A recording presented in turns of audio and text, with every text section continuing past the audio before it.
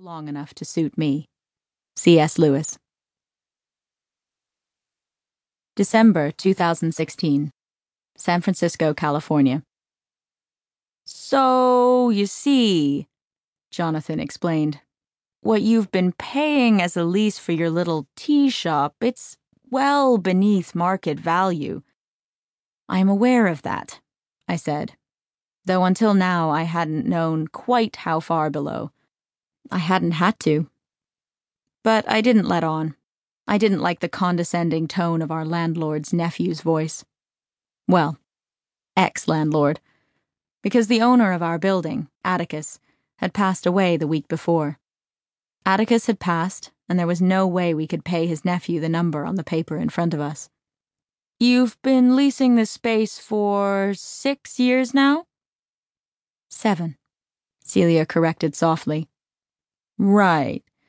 And the market, has increased in the area exponentially, which was fine for my uncle, but for myself as a businessman.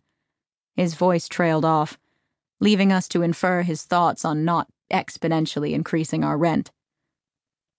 Do you think, my sister Celia asked carefully, that there could be some room for negotiation? Well, Jonathan started, but his wife Phoebe laid her hand over his to stop the flow of words. My uncle-in-law was quite the philanthropist, Phoebe said, drawing out the last word. But the recession is over, she smiled, or at least gave her best facsimile of a smile. Our son's tuition won't pay for itself. I opened my mouth to protest, but Celia kicked my foot and shook her head slightly. I looked out the office window and counted to 50.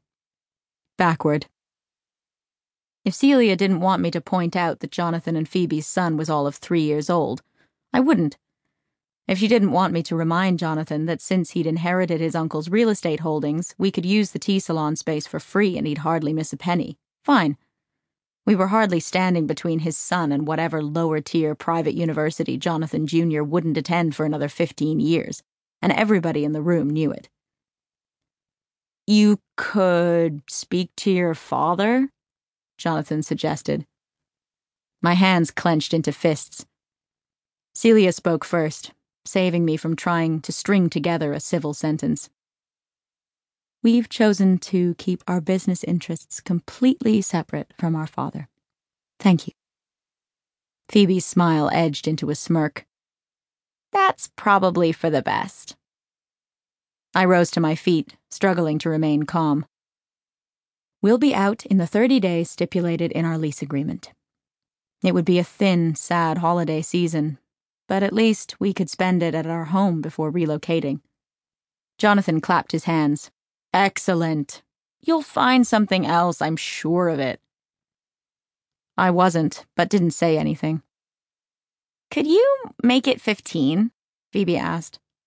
My spine straightened. Excuse me?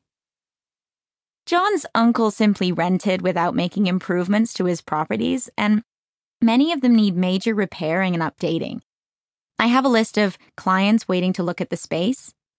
Phoebe continued. The remodels will have to be completed before they see it.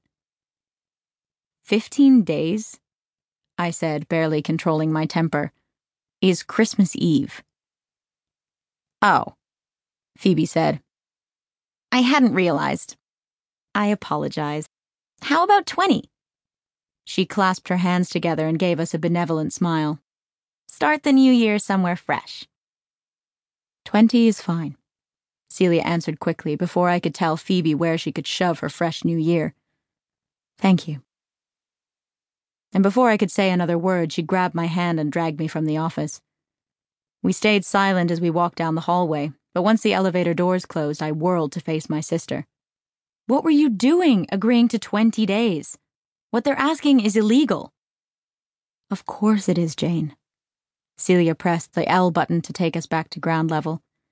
But you and I both know that they can make life miserable for us if we disagree, and we can't afford a legal battle. It wouldn't come to that. You're dating Phoebe's brother. She wouldn't take it to court. Speaking of, does Teddy know about this?